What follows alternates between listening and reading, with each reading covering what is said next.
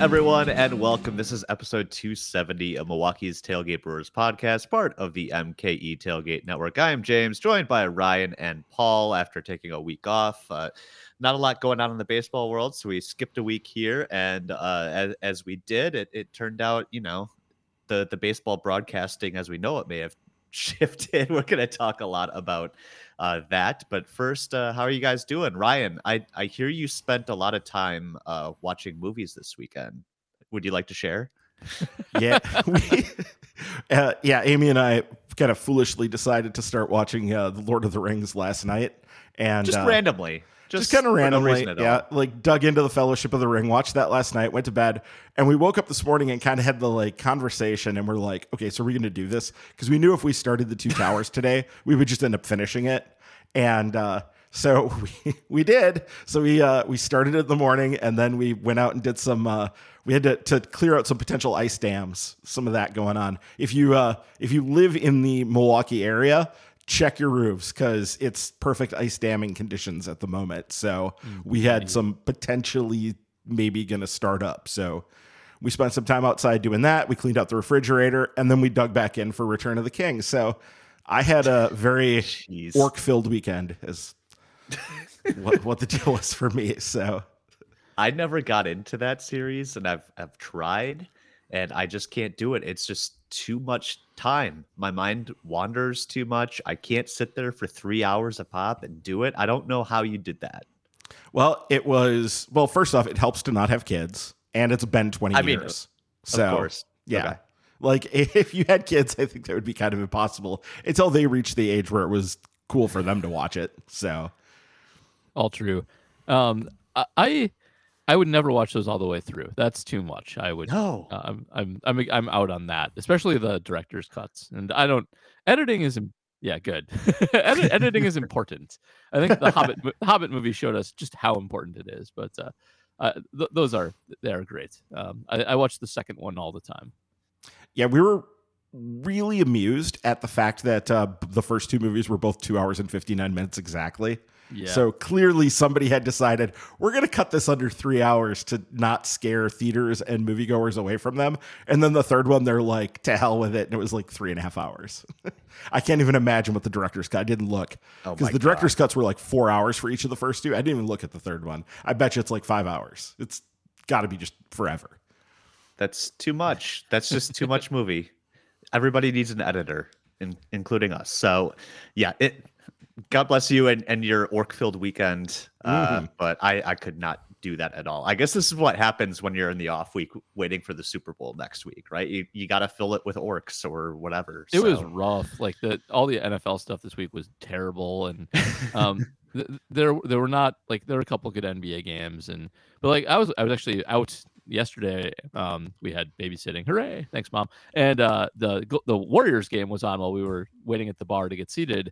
And like we saw Steph get hurt. And like, so my one experience watching sports this weekend was watching like the best or second best or whatever Steph Curry is now in the NBA, like get hurt immediately upon me turning it on. So whatever is what it is. Better next weekend. Yeah. Yeah. I watched or attempted to watch the Badgers basketball game on Sunday afternoon. And you know what? I think I'd rather watch Lord of the Rings all the way through. It's like watching a wall. Yeah, exactly. It was should be their motto for the season. It was not great. That team is rough. It's bad. I'm pretty sure the entire Big Ten sucks. Purdue's going to get bounced in the second round. It's fine. Yeah, not a great sports weekend, but we're here to talk about things looking ahead. Spring training is almost here. Trucks are on their way. So there's that. And we've got a lot of questions to answer this week. And a reminder, you can get question priority when you become a patron at patreon.com/MKE tailgate. For just $2 a month, you get that question priority, both on this podcast and on As Reporting as Eligible. $5 a month gets you that question priority, plus some additional exclusive content, including the Minor League Extra with Ryan and James Anderson from RotoWire. And we just recorded one this week, and it is available for patrons. We mostly talked about the release of all the top 100s.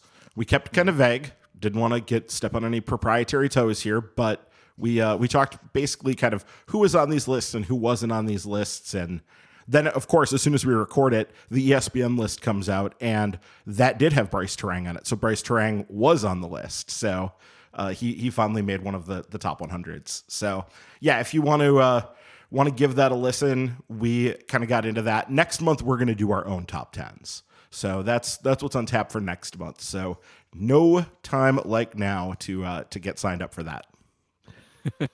Cool. And be signed up for Aaron Rodgers' watch underway, as boy. it is every year. Every single week. Although now that Tom Brady retired, we're pretty confident that Rodgers is coming back one way or another, right? Coming back, but it's the trade is looking ever more likely. The Raiders are the hot ones right now, but I think the Jets and Raiders will be played off each other quite a bit over the next month or so. I am more than happy to let two franchises with the reputations that the Jets and the Raiders have play off each other and ramp up the stupidity. Absolutely. All right. Well, we'll have to see what happens there. Paul and the Reporting as Eligible gang will get together if or when something happens there. Looking ahead to the Super Bowl this weekend too. I actually kind of like the Eagles, but I'll probably be wrong, and we'll see what happens there. I like the Eagles, but it's I would not wager money on this Super Bowl. No. They're both very good. I could see either team really winning it. One thing that I see ignored by even nerds is the fact that Kansas City's defense isn't good. No. The Eagles have a good defense, and I've seen a lot of, are they really good? They played a really easy schedule, which is true. They did. But like Kansas City's just like their offense is good, but their defense hasn't been good all year. It's just Patrick Mahomes is an alien who can outscore everybody. And this will be the toughest pass defense they've faced all year. So I think the Eagles will score plenty of points, and that's that should keep them in this thing and hopefully get it done for them. Yeah, just rooting for a fun one this go around. Yep. I have no rooting against interest. Just, so yeah, you know, the Kelsey Bowl, the Andy Reid revenge game, whatever you want to call it. Yeah, should be a good one. All right, baseball though, as I mentioned, spring training right around the corner. We're in February already, which is kind of crazy, but you know, we're a couple of weeks away from pitchers and catchers. And actually, one of the big topics in the baseball world in the last week is the, I guess, impending collapse of Bally Sports and what it means for the teams that have broadcast deals with them, including the Brewers. I know there was some talk that the Cardinals somehow could be the team most affected if the checks from Bally don't come in. I will not cry many tears about that, but there are still a lot of questions about what this could mean for fans going forward. You know, this is a very complicated issue, frankly, probably over a lot of our heads, but you know, bankruptcy law. Paul, you're a lawyer. So this is where we do some lawyering. Can you just kind of give us a quick and dirty summary, I guess, of what's happening here? Yes, I can, I suppose. So first of all, read the articles out there because they're better than I am on this. But Rob Maines is good on prospectus. But this is the kind of bankruptcy where operations will continue. This is going to be a Chapter 11 restructuring. And so the important things to know about this kind of thing and all bankruptcy law, here's quick bankruptcy 101. There's an order at which the money that is there existing and still coming in when a company goes into bankruptcy is distributed. And it goes first to attorneys. Thank you.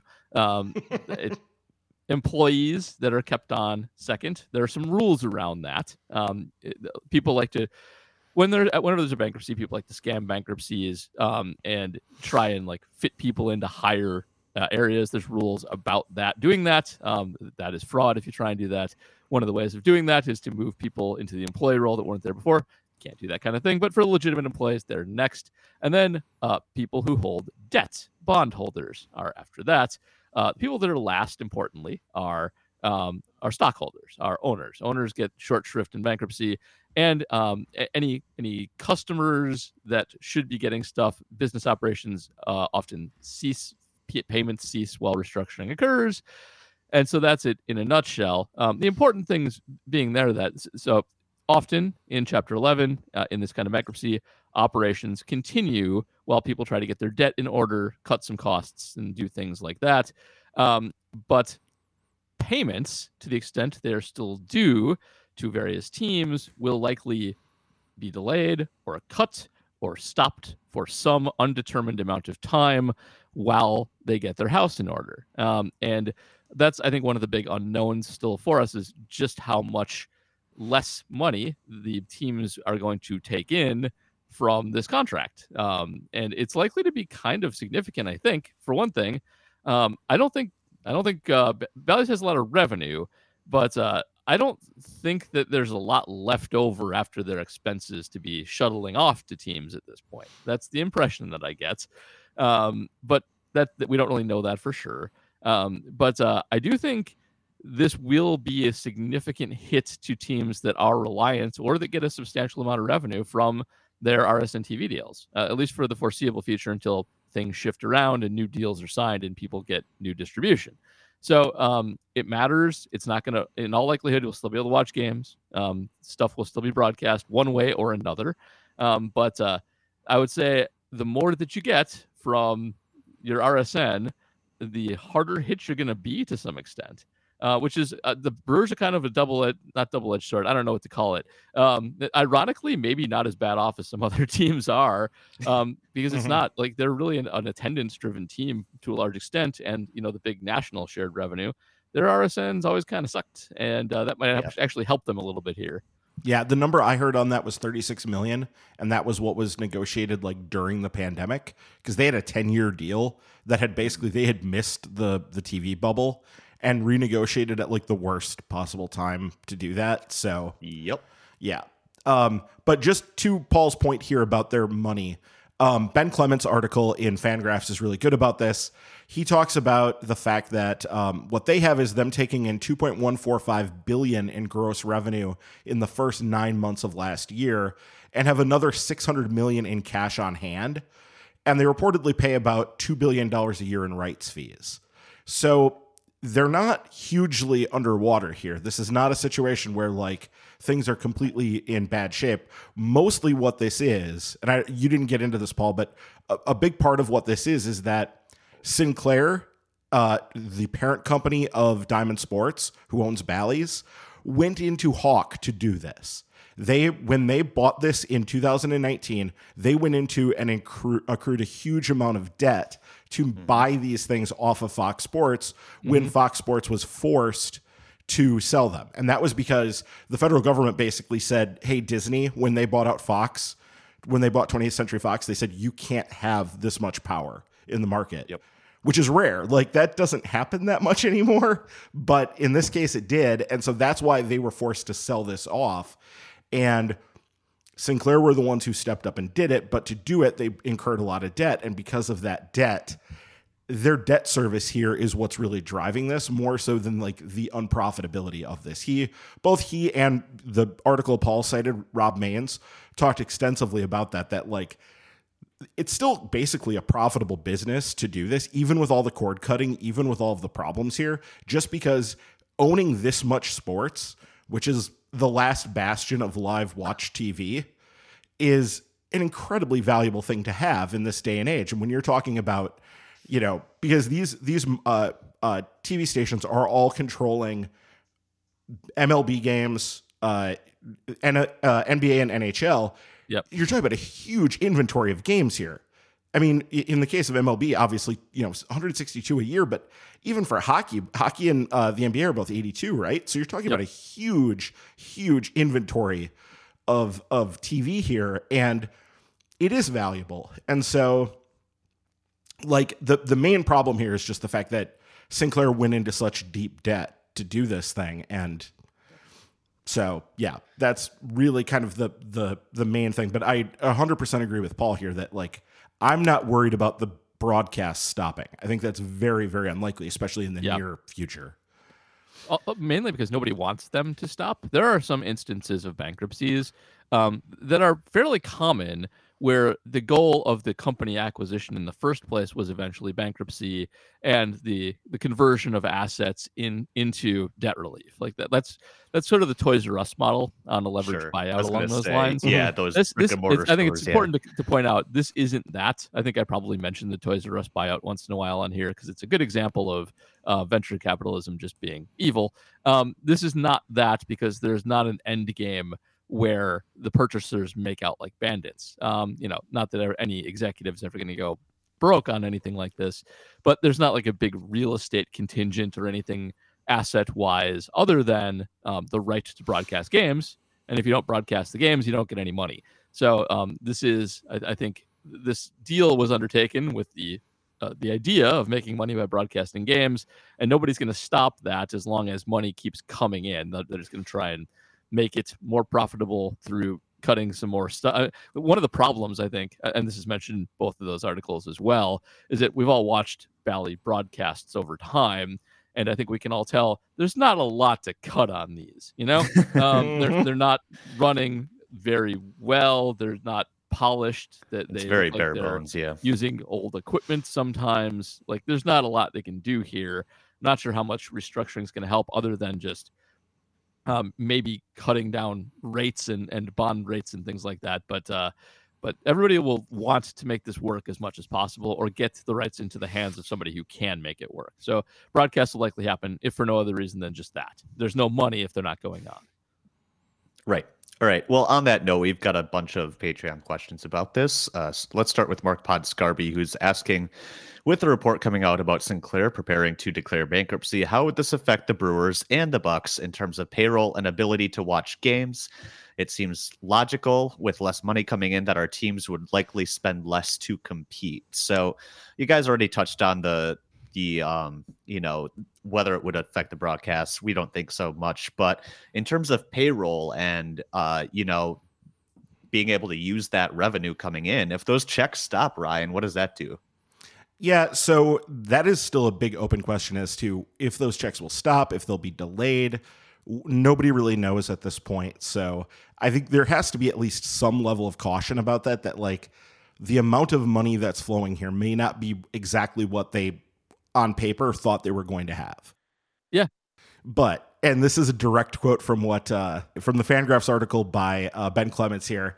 And he says, teams will likely use the potential of missed rights payments to talk down spending, but it's not clear whether any payments will actually be missed. It's certainly possible, but given the amount of cash DSG already has on hand and the expected carriage fees they collect, they could almost certainly meet all their rights obligations this year. They took in, and then he goes into the numbers that I actually just cited. So that really kind of sums it up. I think that there are going to be teams that are going to be more cautious here, and I wouldn't be shocked if the Brewers are one of them, or if part of their offseason strategizing here was to run a leaner payroll because they aren't sure of what that is. But you have to be skeptical that they need to do that. I think that this is would be more a case of taking advantage of any possible way to say you need to hamper your payroll, as opposed to actually needing to do it. We don't know because the books aren't open, but color me skeptical on that. Agreed. And I actually agree with Ben Clements a lot there. I do think that several teams, and likely the Brewers too, will take it as a reason to run leaner and excuse any non-spending that they want to do. The more I look at the Brewers offseason, the more I'm kind of thinking they might mostly sit it out just because it was a big spending season from the Mets and others, and it's not efficient to buy in that market. And now they have a perfectly valid reason, or at least valid sounding reason, to be even cheaper. And, so be it. That they might just lean into that. I probably would if I was in charge of them and a baseball owner and not having my brain. So that seems pretty likely. And that's how these things kind of go sometimes when times get leaner or inflation is happening. You'll see arguments from both sides of the political spectrum on this all the time, that it's corporate greed or it's macro factors. It's actually both. That's how it works. It's at one point, the company says, okay, we see this coming. We got to do this to preserve our profits. And it works for a while. But eventually those macro factors do catch up. Like, the Brewers are physically going to get less money in some capacity out of this. That's just true. And that will impact them at some point, unless there's some kind of miracle out of bankruptcy, or baseball suddenly becomes like 10 times, like the NFL just like dies for some reason. Then sure. But that's not going to happen. So that's probably what will happen. I think this will be a lean season for the Brewers, at least for the foreseeable future. All right. Well, on that note, Jay Google is asking, did the Brewers know Bally's was going to collapse and that made them not spend as much? And how does the deal going forward hurt them if Bally's is bankrupt? Could they be in a better situation now if, like, Amazon comes in and buys all the Bally's and streams them on Amazon? Also, how would money be distributed amongst teams? Would it even be an even split, or would bigger markets get more money? there's a lot of questions there. Yeah, there are. The answers are pretty complicated. So, first of all, Amazon, let's just use them as an example, but you could substitute Netflix or any of the big ones in here as well. It would be money for baseball, but it's a problem. The RSN blow up here is a bigger problem than just the RSN blow up, because baseball's key demographic, the people that watch games mostly, are older. This skews older, and this is similar to the sort of news problem. If you're on Amazon, most people will find you. We all know what Amazon is, but my parents won't necessarily. They will. They're savvy. If mom's listening, so I know you know what Amazon is. But a lot of older people don't stream stuff. It's not ubiquitous there. Think of all the people who freak out when the Brewers are on YouTube. Exactly. Or like the Apple TV Friday games. It was a huge pain in the ass for people. Yeah, so it's not as lucrative. And the way that those RSNs work is essentially stealing money from the other chunks of cable to fund them. Like that's just true. When you get down to just paying for the sport with nothing bundled into it, it's not as valuable. It's more valuable as a package than it is as a solo, and it's more valuable on cable or broadcast than it is on Amazon or Netflix. And so that's a problem. And in terms of distribution to teams, nobody knows because it hasn't been negotiated. It would probably look a lot like the big national contracts do, which is pretty equitable, but there's no guarantees of that. It depends on how the owners are negotiating amongst themselves at any given moment. And it is very possible that a team that is driving less traffic to Amazon, which is much easier to track in an online world versus Nielsen ratings, is going to get a smaller market's going to get less money. That is possible, but we don't know because it hasn't happened yet. Well, so there's a couple things going on here too. We need to understand, first off, MLB already has a direct-to-consumer streaming service that works really pretty well, except for the fact that so many of the games are blacked out. And if they are going to do, and there has been all kinds of noise about this, so let's acknowledge there's been all kinds of noise about MLB either partnering with or flat out buying out the rights here, somehow getting a hold of the rights to these 14 teams back.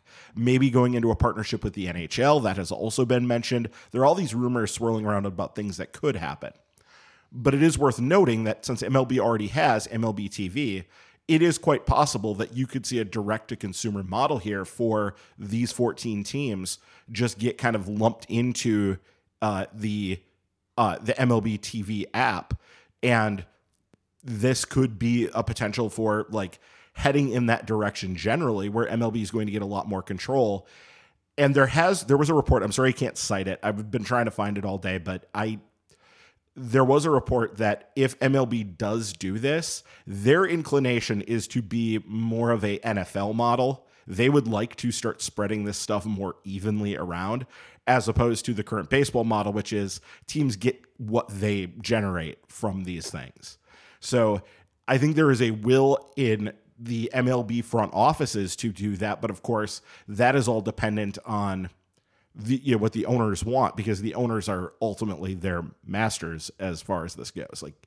So the internal politicking of that, how much revenue sharing is going to go, because as soon as you start hearing something like this, they're going to start complaining and saying, well, Bob Nutting is already pocketing all of our revenue sharing. Why should we give him even more revenue to just pocket, right? Like that. Yeah, that's what would happen. That's correct. And so it does open up all kinds of things, but this, I think, inevitably, over the long arc of history here, we're going to be more direct to consumer on this stuff. MLB is heading in that model. There's going to be all kinds of fits and starts, but this seems like a pretty convenient way to have a pretty big movement in that direction, doesn't it? Like this seems like a good crux for something like that to happen, or an impetus for it to happen. Yeah, I think it's inevitable that the cable bundling model is going to end. It just is. It's becoming unsustainable, and more so every week. I think the problem is just you're not going to generate as much revenue, at least right away, under the MLB direct broadcast model. You're just not. You're going to become very niche instead of widespread pretty quickly, and that is going to be revenue that's not there. So it's a problem that needs to be overcome that sort of everybody's facing. And just to go back to his first question, which this one made me smile. Did the Brewers know that Bally's was going to collapse and that made them not spend as much? As much as like people might want to say that, it seems unlikely. But then I've always had this question nagging at the back of my mind about how the Brewers, they cut back their payroll a lot from 2019 to 2020. And that was the winter that COVID started and then really, ramped up. And because the Brewers were such a late spending team, and because in that era, especially like the year before, they did all their spending late. They did it in January and had actually been doing most of their main moves in late January and into February. And by that point, it was pretty clear that COVID was going to be a huge disaster and was going to be a big problem. And so I've always wondered if part of the Brewers' plan was they were going to spend and then decided not to spend because COVID was looming as they got into the point where they were going to spend. So I have always personally wondered that. But there's no proof. There's no any sort of thing. And I would generally be pretty skeptical that like they have some big master plan here, but I also don't think it takes a lot for like the Stearns Arnold management group to be cautious with spending. I think that's their general, they have generally been very cautious about that stuff. Maybe even more cautious than Mark, honestly, if some of the reports that are out there are true. It's definitely a chicken or the egg situation, right? All right. Steve DeRozier, next question about Bally's, asking, could MLB teams impacted by Bally's form a co-op to negotiate a bundled contract with another carrier? The carrier could then market advertising across the entire group of broadcasts rather than or to supplement the regional advertising. This could generate greater income, making the overall contract more valuable to the carrier and the teams. Perhaps that's how the Bally contract worked already. I guess thoughts on that, Paul? Probably is that not. Yeah. Okay. The main reason being that they don't have the rights right now, and to acquire them, they would have to buy them, and it's much easier for all of baseball to buy them than for a smattering of teams to buy them. I guess it's theoretical that like one team or the existing conglomerates that have those contracts could buy out their individual rights. That's something that could happen, but probably not. Like the most likely scenario here is either all of baseball does it, or there's eventually a transfer approved by bankruptcy court to another major carrier. But as fun as that would be, it's just very unlikely that a group of teams get together to work out something like that without the rest of baseball being a part of it. Very unlikely. Yeah, going back to that Ben Clements article, again, a direct quote. In a year or two, Bally Sports will likely show up in your living room under a different name. It might show up under a different guise entirely. Maybe it'll function primarily as a streaming service or be owned by a large media network or a completely independent company. Maybe it'll be an MLB, NHL, big tech partnership. We have no idea what the future holds here, but we do know is that it won't be Sinclair running it anymore because of the financial tomfoolery that they got up to. So I thought that was a pretty good summary of like just where this is headed. Like they screwed the pooch on this and they're going to take something like $1 billion loss. But the value of the thing that they were fooling around with in the first place is strong enough that it shouldn't. There's every incentive for this to get figured out and for the money spigot to keep going because broadcasting these games is profitable. It just isn't maybe as profitable as they needed to be based on the ledge they climbed out on. Mm-hmm. It was always seen as like a risky deal at the start too. I think I remember that when it was announced. It was like, seems like a bad investment at that point because, as you guys mentioned, the bubble had kind of burst. But the valuable product, right, as we've talked about, is live sports. It's the one thing people still tune into live TV for. So you could definitely see why it was a worthwhile gamble on their part, even if it's not paying off. Well, the problem was the debt they took on to do it. That was right. That was the problem. They went into money. Yeah. Right. They needed it to be more profitable than it even already profitable business was to be able to handle the debt service and all the other things that are going on here. And it wasn't. So, oops. Over leverage is always the problem. Mm-hmm. On any deal that goes bad.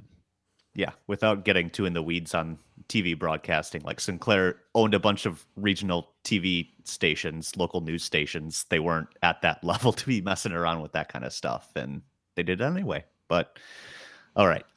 Next question. You're either a smart fella or a fart smella, asking, with the explosion in salaries lately, does the Yelich extension all of a sudden look less bad, provided he remains a 2-ish WAR player on average for the next 4 or 5 years? Semi-related, will the Bally mess result in extra buyer's remorse among teams that have been handing out these massive deals, or will it not end up having too much of an effect overall on income or money available for payroll? So, I mean, for the Mets, probably not a big deal because Cohen's stupid rich and they have their own network. But Paul, I guess how about some of the others?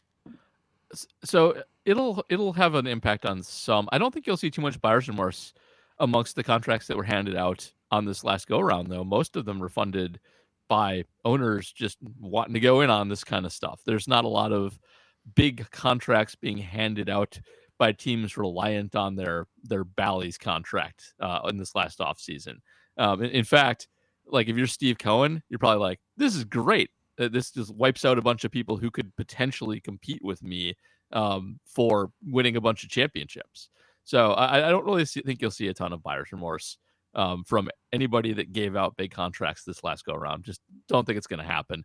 You'll see owners and teams be like, oh, this hurts us, blah, blah, blah. This is a sign of the times and we're going to get leaner, but nobody will actually care. And Yelich, I mean, the deal was always like this. Whenever those big deals come out, we always look down the road and are like, in 4 or 5 years, it won't look so bad. Inflation will happen. Bigger deals will happen. It'll be okay. It's going to get more palatable. Yeah, it's still not great. It would be better if he was a better player. But it's not great. But yeah, as time goes on, if he stays 2-ish, big if, but if he stays 2-ish, it's fine.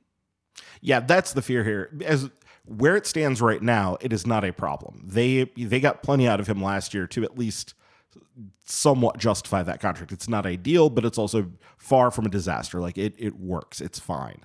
The problem is if you start getting underwater with WAR, if he starts missing a ton of time and you're just not getting anything out of him, that's when it becomes more of an issue. There's not a lot of tools left there either. Like I know his base running is still good, but the defense isn't, and the power's not there. And I'm actually surprised he is still good at running bases and stealing bases like efficiently. It seems like those legs could go at any minute, and then you got big problems if that happens. So yeah, it's fine now, but I would not bet on him aging particularly well over the next 4 to 5 seasons. Yeah. So that's taking like the question at face value there. That's the big thing. As for the other stuff, we've already really talked about a bunch of that.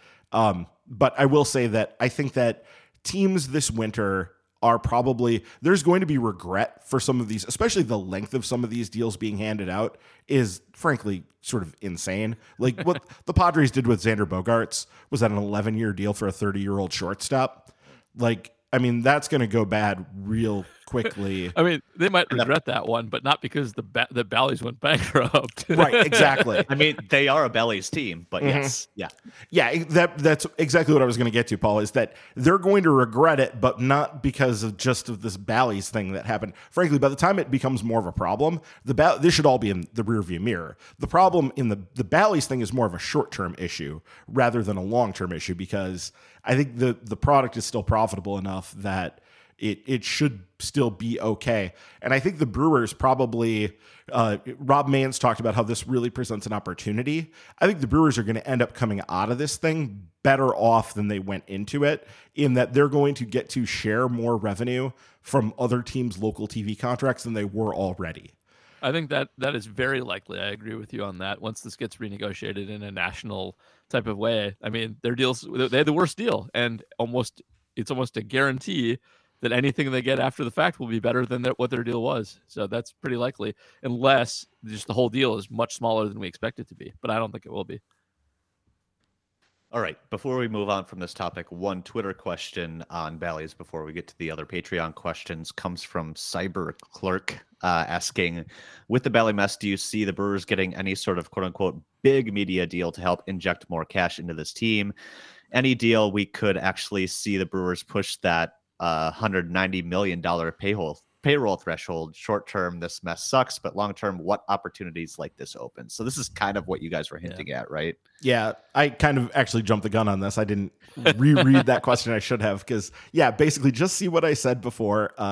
I don't think this is going to push them up to that point anytime in the near future, but I think it will potentially create opportunities down the road for them once this mess does get sorted out. Yeah, I think they'll end up with more. I don't think we can put a figure to their spending based on what this will turn into, but I do think they'll probably end up better in the grand scheme of things too. All right, that'll do it for the boring business talk this week. Let's talk some baseball things as we head to spring training. Next Patreon question, it comes from Price Trozen asking, the bullpen is starting to get crowded with some nice pitchers. Who's an under-the-radar guy in the group that you'd like to see get some regular season innings? Ryan, I know you're a fan of some of the guys that they brought in. Anybody catch your eye so far? Yeah, here's a name for you. Gus Varland is the guy that they brought over in the Rule 5 draft from the LA Dodgers because they just couldn't hold on to all their guys. And he seems like he's a guy that could very easily hit the ground running in camp. And I think they should be able to get a pretty good idea early in camp if he is a guy they're going to want to keep on their roster, at least to open the season. Remember, when you have when you have a guy taken in the Rule 5, they have to stay on the 40-man all year. And you could play some games with the IL with guys like this, as the Brewers did with, say, Wei-Chung Wang. But to retain rights and get full rights to that player, they have to be on the active roster for a minimum number of days. I think it's something around 100. So like 100 of the 170 days. But honestly, if Varland is kept, I would think it would be because Varland looks good enough and is ready to step in and at least be a solid middle reliever for them. Big potential ground ball guy here as far as these things go. So yeah, Gus Varland is a guy that I would keep an eye on in camp because they'll need to make that decision, obviously, before the close of camp, whether or not they're going to hold on to him. I got nothing to add. Jackson Junk, just for irony. Yes. We love some Jackson Junk. Yeah, that'd be great. Or, yeah, Jansen. I think I put an X in there that didn't belong, but yes, Jansen Junk. Sorry. Yeah. Well, he's Junk anyway, so maybe we don't need the first name. I just want to know what the Gus Varland equivalent of Wei-Chung Wednesdays is going to be, because that was a fun period in Brewers history. All right. PJ Wessel is asking, with the Sheets 2 Walk of Fame announcement coming this week, where does he rank in your Brewers pitcher history? Do you have any favorite memories? Admittedly, Ben Sheets is probably my favorite Brewer of all time. So number one for me, but I'm also too young to remember anybody who pitched in the 80s. So sorry. But Sheets is up there for me. And I guess my favorite memory, if any of you remember brewerfan.net, the message boards back in the day, when he was throwing that potential no-hitter against the Angels super late night, and nobody wanted to say he was throwing a no-hitter, so they just talked about cheese sandwiches all night. It was epic in a very 2006 way. I'm very old now. But that's my favorite Ben Sheets memory, is when he almost threw a no-hitter against the Angels. I think the Brewers were probably also getting no-hit. It was a really low-scoring game that went extra innings. It was peak mid-2000s Brewers. I remember watching that game with my dad. I was student teaching at the time. That was during the 2004 season. That was during that run. Oh, wow. 2004 even. Yeah, it was. So I remember watching it. I was at home, because I was in the area for my student teaching, and yeah, that one is high up there on the memories. I would say, on the field, as far as those things go, the 18 strikeout game would be a big one. Obviously, I think that's kind of, for a lot of people. Off the field, my favorite one is one of my favorite quotes of all time. Which is morphed in our household and is still used, or version of it is still used. The man weight comment. Do you remember the man weight comment? Vaguely. When he had weight issues, yeah. He was talking about going down to the minor leagues on a rehab start. This must have been 2006-ish. And he goes down to the minor leagues, and he talked about being unable to find a belt that fit, that he needed to put an extra hole in a belt because those kids down there, they haven't got their man weight yet. So that's the thing. Yeah, when we had, our cat had a little bit of a paunch, and we would call it his cat weight. So that was, that lived on for a long time. I love that. And also, I think it is really super, super important to just remember that Ben Sheets basically gave up his career and tens, if not hundreds of millions of dollars, shredding his shoulder to try to pitch the Brewers into the postseason in 2008. Mm-hmm. Yep. Like he absolutely, when he was done with that last outing, he sat there, I think with a beer in hand, and said, like, I gave everything I had. Like, that was it. I'm done. And he knew, like, that shoulder was gone at that point. He had shredded his, I think it was the labrum, and that was it. Yeah. And he did pick up, I think, a 1 year, like, come in and let's see what you've got contract from Oakland. But yeah, no, that essentially was it for him. He gave everything he had to the Brewers to try to get us over that hump. And I really wish there was less rancor directed at him at the time. I think that's largely gone away now. But there was a lot of rancor directed at him at the time. And I think that was unfortunate. Yeah, that's dumb. That's stupid. Why would you do that? Yeah, those are the two I would say too. The near no and the 18th strikeout especially. His 2004 season was incredibly good for a team that's lost 94 games, almost impossibly so.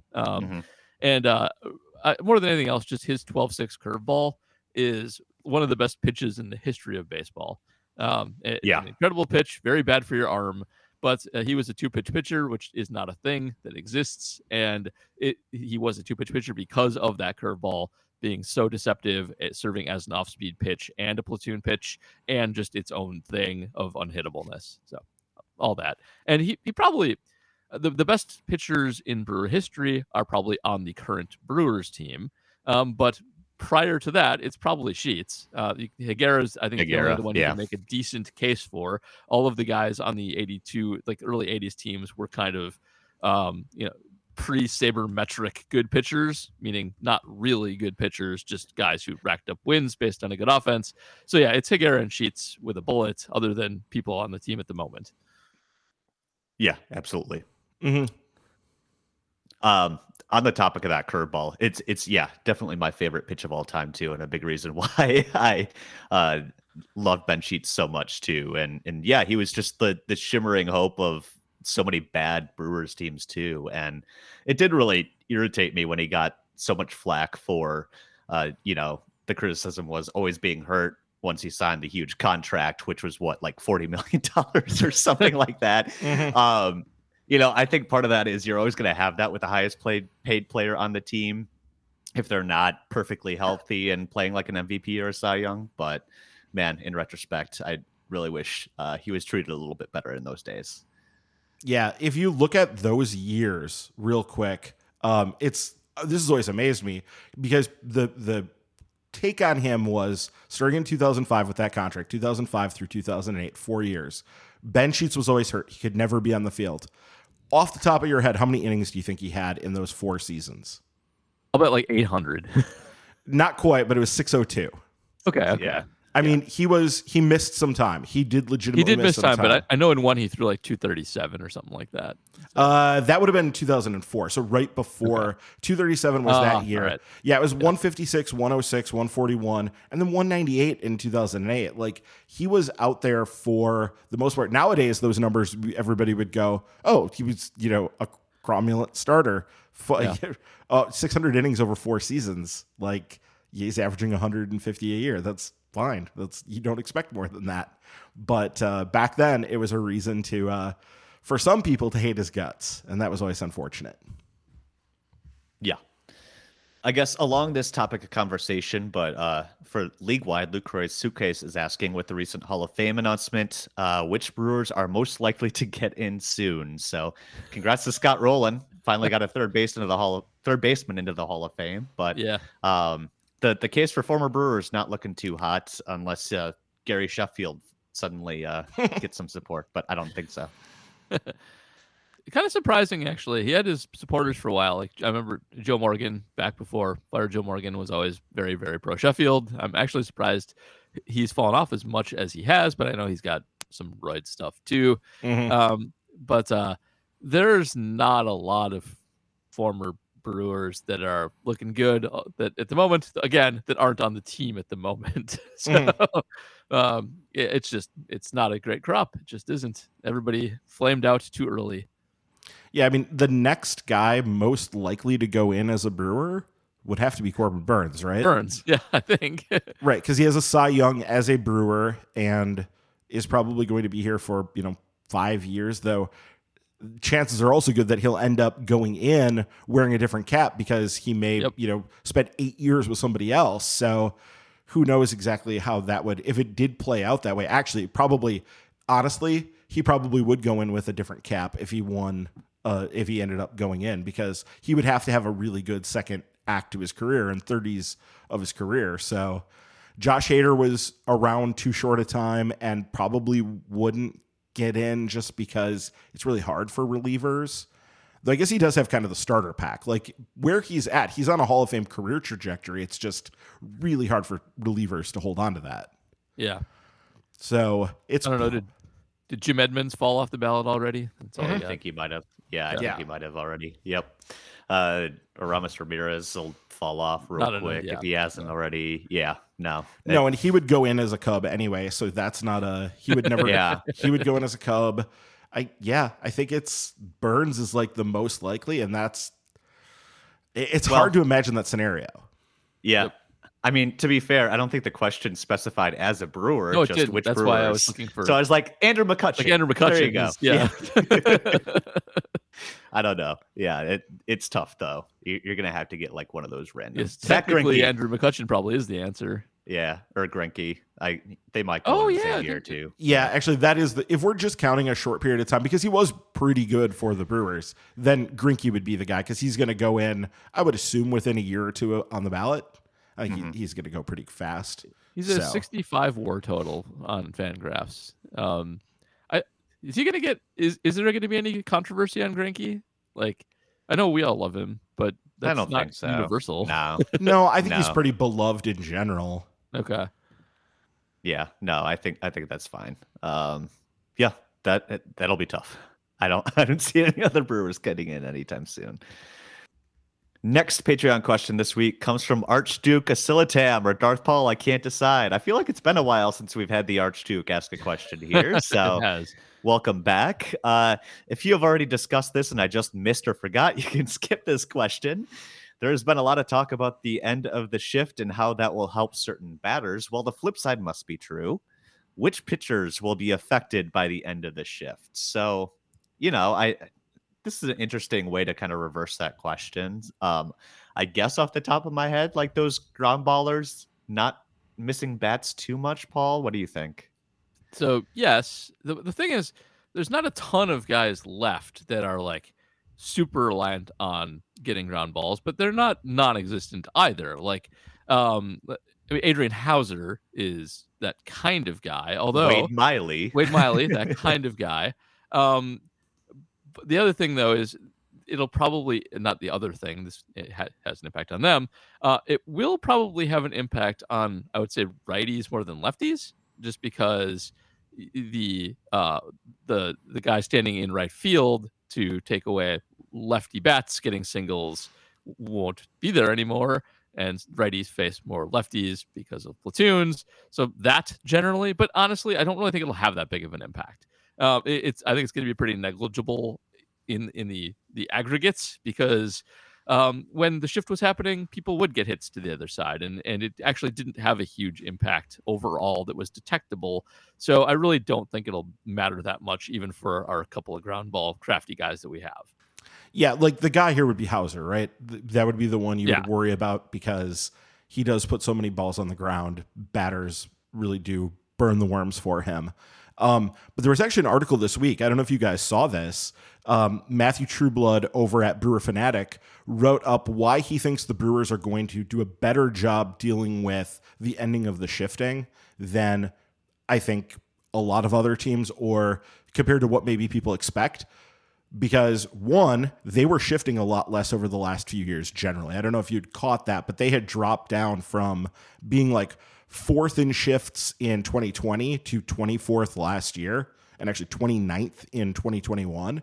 So they're shifting less in general on that side of things anyway. But the other really interesting number he had here was that the Brewers' average exit velocity on ground balls, 84.7, was the second lowest in baseball behind only the Dodgers. And you look at, like, it's the Brewers, Dodgers, and Rays up top here with the Phillies and Braves rounding out the top 5. All right. So that really did kind of speak to me like, that isn't such a, like, you worry less when guys are hitting the ball less hard on the ground because it's the hard hit balls on the ground that are going to be more of a problem. The softer hit balls on the ground, that is a easier ball to field. And I also think that the Brewers just have a generally pretty high quality defensive infield at this point. So they're going to be able to trot out some really good defensive infields if that's what they choose to do at various points during this year. They could have some plus to plus defensive infields. So I'm just, not as concerned about this like Paul was saying.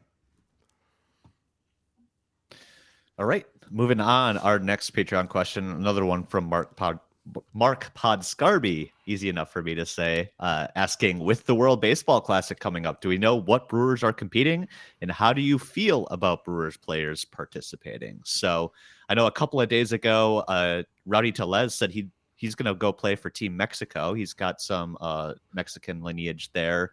And I know, I think it's Devin Williams is committed to play for Team USA. It looks like Abraham Turo is on Team Canada.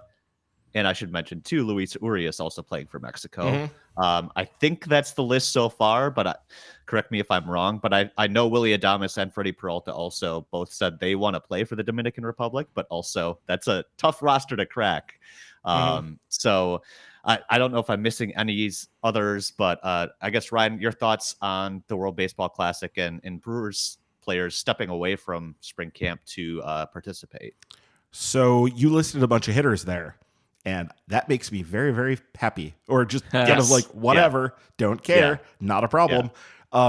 If it's a pitcher, that is the only time I'm going to get concerned. And even then, I'm not going to get super concerned because I'm assuming that this is all being handled now with a level of professionalism, and teams are getting a lot of input into what is happening here, and guys have more of an ability to be able to say, yes, no, this is a good idea, this is a bad idea, and that there's going to be some control over this, and you're not going to have managers out there desperate and like overusing your good pitchers early in a season. I'm not as worried about that, but it exists as more of a possibility at least. And you also do worry a little bit about guys coming out on March 5th and just ramping up and throwing their hardest pitches and getting the adrenaline and whatever running through their body.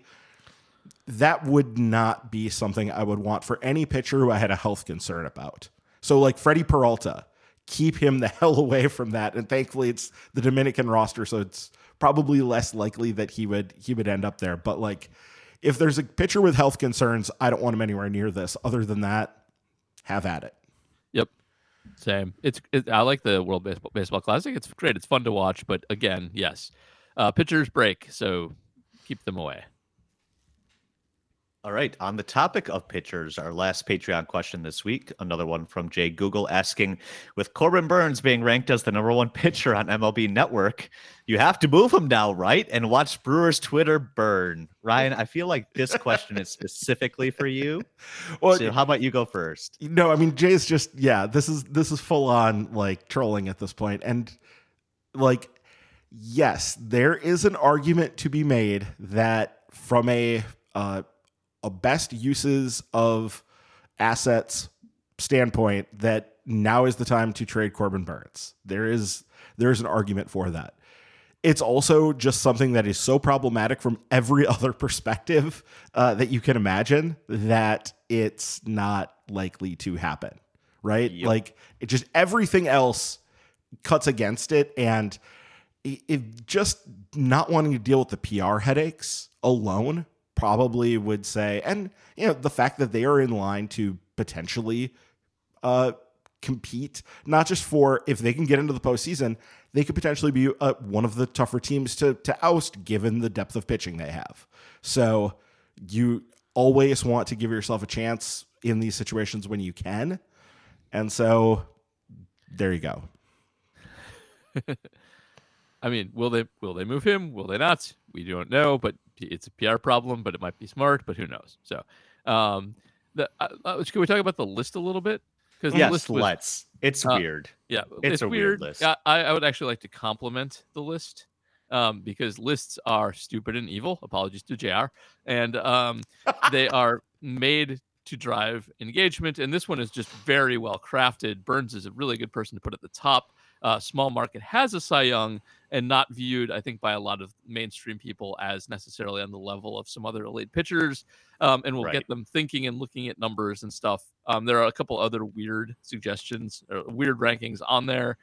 It's just a good controversy driving list that baseball doesn't always do. Football is great at this. Football is like the best at putting garbage players high on lists just for this purpose. And Burns is not that. He's very good.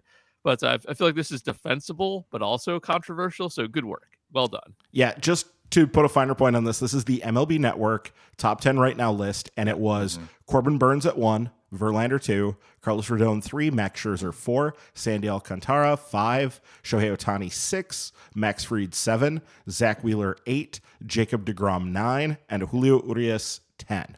Like, I feel like Verlander 2 is also fantastic for creating arguments because he's he's not, but there is enough recent, recent performance there that you can justify it. And I love Ohtani at 6-2 because you can argue. There's like 10 ways to argue that one as well. It's just great all around. Mm-hmm.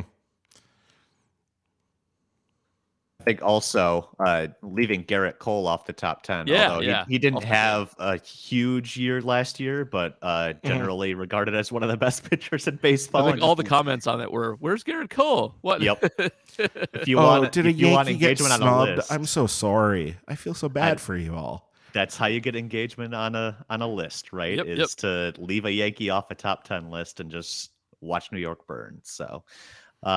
Kudos on MLB Network for creating some off-season content that got people talking, even though, like Paul mentioned, the NFL Network list goes similarly to this too, right? Like there's always some stupid one. I want a show about how they make it because I guarantee that some of the discussion is, let's put this here, it'll burn everything down. Like that definitely happens. It's insane. It's definitely not done in good faith. I want to see the not good faith arguments for people. The director's cut on that would be amazing. Yep. So there you go. All right. Before we go this week, a few more Twitter questions to kind of round things out. Next one comes from Vinny Cornels, also about this, saying, WTF was that MLB top pitchers starting pitchers list. I love Burns, but he's not the best pitcher in the league. Also, as much as I dislike him, Cole didn't even make the list. Curious on your thoughts. So those are our trolling. thoughts. Yeah. Whenever you see a list do that, it's trolling. And it's fun. It's defensible trolling is the best trolling. Trolling where you can be like, Cy Young, good last year. He is the best pitcher in baseball. Go pound sand. That's good stuff. Well, so in fairness to them on this, Corbin Burns, if you look at over the last 3 years, so since the pandemic, is the best pitcher by Fangraphs WAR in baseball, and it's by more than a win. He has 14.4 WAR. And Zach Wheeler comes in second at 13.3. I think as far as arguments go, was Wheeler on that list? Who did they leave off, Wheeler or Nola? They left off Nola. Yeah. Wheeler's 8. Wheeler's 8, right? Yeah. Wheeler being at 8 is much more of a problem than Burns being at 1 here. And Nola not being on the list at all, way bigger problem. Way bigger problem than Garrett Cole not being on the list. Because over the last 3 years, Garrett Cole is... Oh, where's my Fangraphs WAR list again? That was... Garrett Cole was 9th. Like, okay, you could make an argument for him being on there, but he was just barely inside the top 10 there. I think a guy who weirdly is on this list that I really can't account for. I was asking you guys about this. You could guess at 100 names before you'd get Kevin Gausman as number 4 on this list with 12.1. So yeah, it's strange, but I think pitching is so variable now. It is really so variable that I think that any list like this is going to have weird things about it. And it's pitchers don't get the bulk innings that they used to. So that's also going to be part of the the equation here. Right. Absolutely. Yep. But still, it's just, these lists are made to just make people mad. And I hate lists. You're right, Paul. Lists are dumb. Sorry, JR. All right. Last Twitter question this week. Marcus S. Horton asking, was listening to Baseball Insiders with former athletic writer for the Brewers, Robert Murray. And he says a player who would fit nicely in Milwaukee on a small one-year contract would be Luke Voit. Not sure I agree, but wanted to see what you guys had to say. I guess I'm not sure where I see another first baseman fitting in here, but thoughts on Luke Voit overall as maybe another power bat?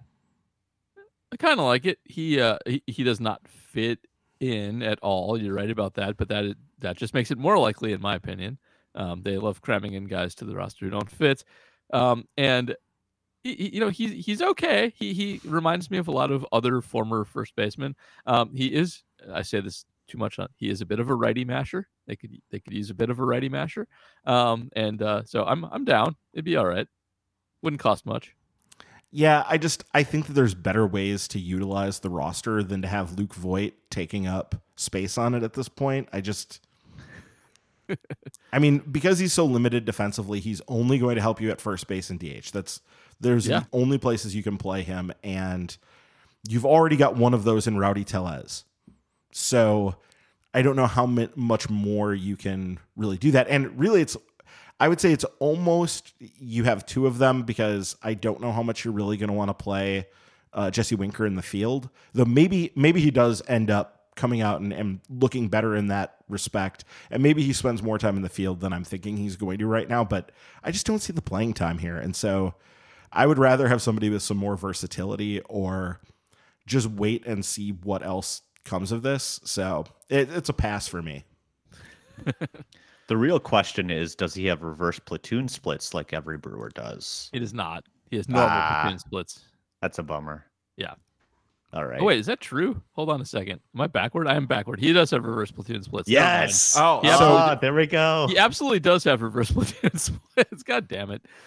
Well, so in this case, then I was looking at his modern splits. Hold on a second. Let me. Career. He has career reverse platoon split. Yes. He hits same side pitching much better than opposite side pitching. Yeah. Why? Okay, he does fit. Now, yes, he's a perfect fit for this team. Definitely fits, yeah. But would you rather have him, or would you rather just keep Keston Hiura? That's fine. Whatever. Yeah, I mean, if we already have one of these, so we have that at home. We have this at home. We just have a Keston Hiura at home. Yeah, right, we have a Luke Voit at home. Yeah, it's just we. This is where are all these guys with reverse platoon splits coming from? Like, I don't know, but I just want to make a spreadsheet now of everyone who has a reverse platoon split and just sign them up for the Brewers. Let's see. Let's get wild. And then start spamming it to what's his face's Twitter account. Who's the guy who says it doesn't exist? Yeah, it's Tom Tango. Just start spamming his Twitter account with, "What do you think of this? How does this fit into your paradigm, Tom?" It's the new market inefficiency. The Brewers are just going to have a full lineup of reverse platoon splits, and Dave Roberts won't know what to do with it. It'll be great. It'll be fun. Wow. Luke Voit led the league in home runs in the COVID season. Good for you, Luke. Yeah, he did. That was weird. It was like 23 or something. Not weird. It's not weird, though, because it was the short season. And random weird crap happens in short seasons. It's true. Yeah. The rest of the 100 games that should have been played, he probably would have like 6 or something. Right. He had a Brian LaHair season, and then the season ended. So there you go. All right. Well, this is a good note to wrap up on. Thank you for all the questions. A reminder, you get question priority when you become a patron for $2 a month at patreon.com/MKE tailgate. And you also get a shout out on the podcast when you sign up to become a patron. And holy crap, who do we have as a patron here, Ryan? Somebody who you might be familiar with his work. We've mentioned him a lot on here, and he has signed up. Thank you for doing that, Jonathan Judge. We appreciate it. Woo! Thanks, Jonathan. Woo! Yeah, you have all of our money already, so thank you for returning the favor. We're just exchanging money back and forth at this point. It's just back and forth at this point. No, it's great. Thank you, Jonathan. How the economy works. Yeah, it's just basic economics. All right. And again, before we go this week, we'd like to ask you to leave a review and a rating for this podcast over on Apple Podcasts. Reminder, Paul will read literally anything you write in a review if you give us 5 stars. And a whole bunch of people took us up on that offer this 3 week. of you. Thank wow. you. There we go. Fantastic. So first we have Enrico Palazzo, who we all know. I'm writing this just to make Paul, and then cuts out. Prospects are still just people who aren't dead yet. Even Churio. Drunk LaRussa forever. Drunk LaRussa forever indeed. Thank you, Enrico. Appreciate it. We also have RGenRNFJ, which starts with I unfollowed cruising for I assume bruising. This and Brewers Tailgates are my go-tos for Brewers podcast. Love the knowledge, history, and don't sound like grumpy entitled fans like on so many other podcasts. Also are realistic though. Keep it up. So much. Appreciate that. Thank you. And then lastly, but not least, we have DK6, whose subject line is home base. I listened to my first episode a few years ago and immediately turned it off when someone referred to the plate as home base. I'm not sure who it was, but my money is on the soccer guy. After the steady decline of other Brewers podcasts, I decided to give you guys another shot and have been pleasantly surprised. I am now convinced that this is easily the premier podcast in this segment and will forever be a loyal listener. Thank you, DK. Appreciate that. Definitely not somebody we probably know who wrote that. I appreciate all those, and I'm glad to be a part of the Premier Brewers podcast by no reason other than attrition. Default.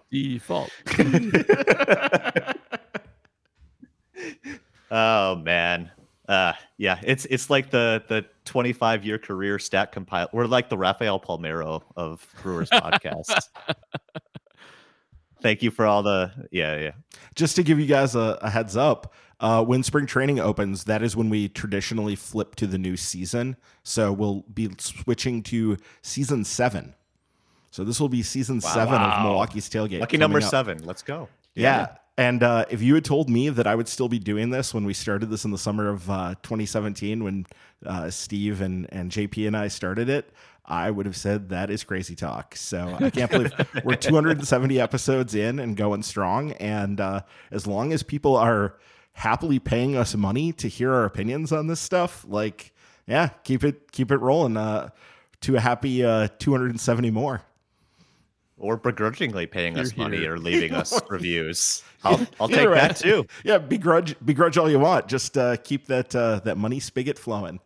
Home sweet cash. Home base. I want to go find it. I wonder who did it. It wasn't me. I wasn't here. No, I probably wasn't here either. It's Ryan by default. Well, right. The soccer guy back then could have been either me or JP. In fact, it probably was JP. More likely to be JP because he was even more into soccer at that point than I was. I have since more caught up.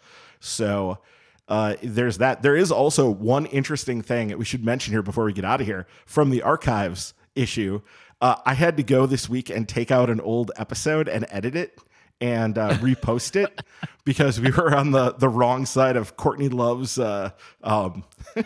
control of the I guess the catalog of Nirvana at this point. I don't actually know who controls it, but yeah, we had an episode titled Demi Royal Tea, and I had to go back and take out the final little clip there, and in so doing, subjected myself to some of the back archives because I was fooling around back there. So I'm like, I might as well listen to some of this stuff. And I'm like, why not? Wow, that was a really different show back then. Like really very different show at that point. So I had fun strolling down memory lane and trying to figure out how to get that out of the podcast and cut it out so that we wouldn't lose it, because I am a psychotic completist about this stuff. And the idea of there being a missing episode from our archive was just too much for me to handle. Like I couldn't handle the idea that we would just have the missing thing.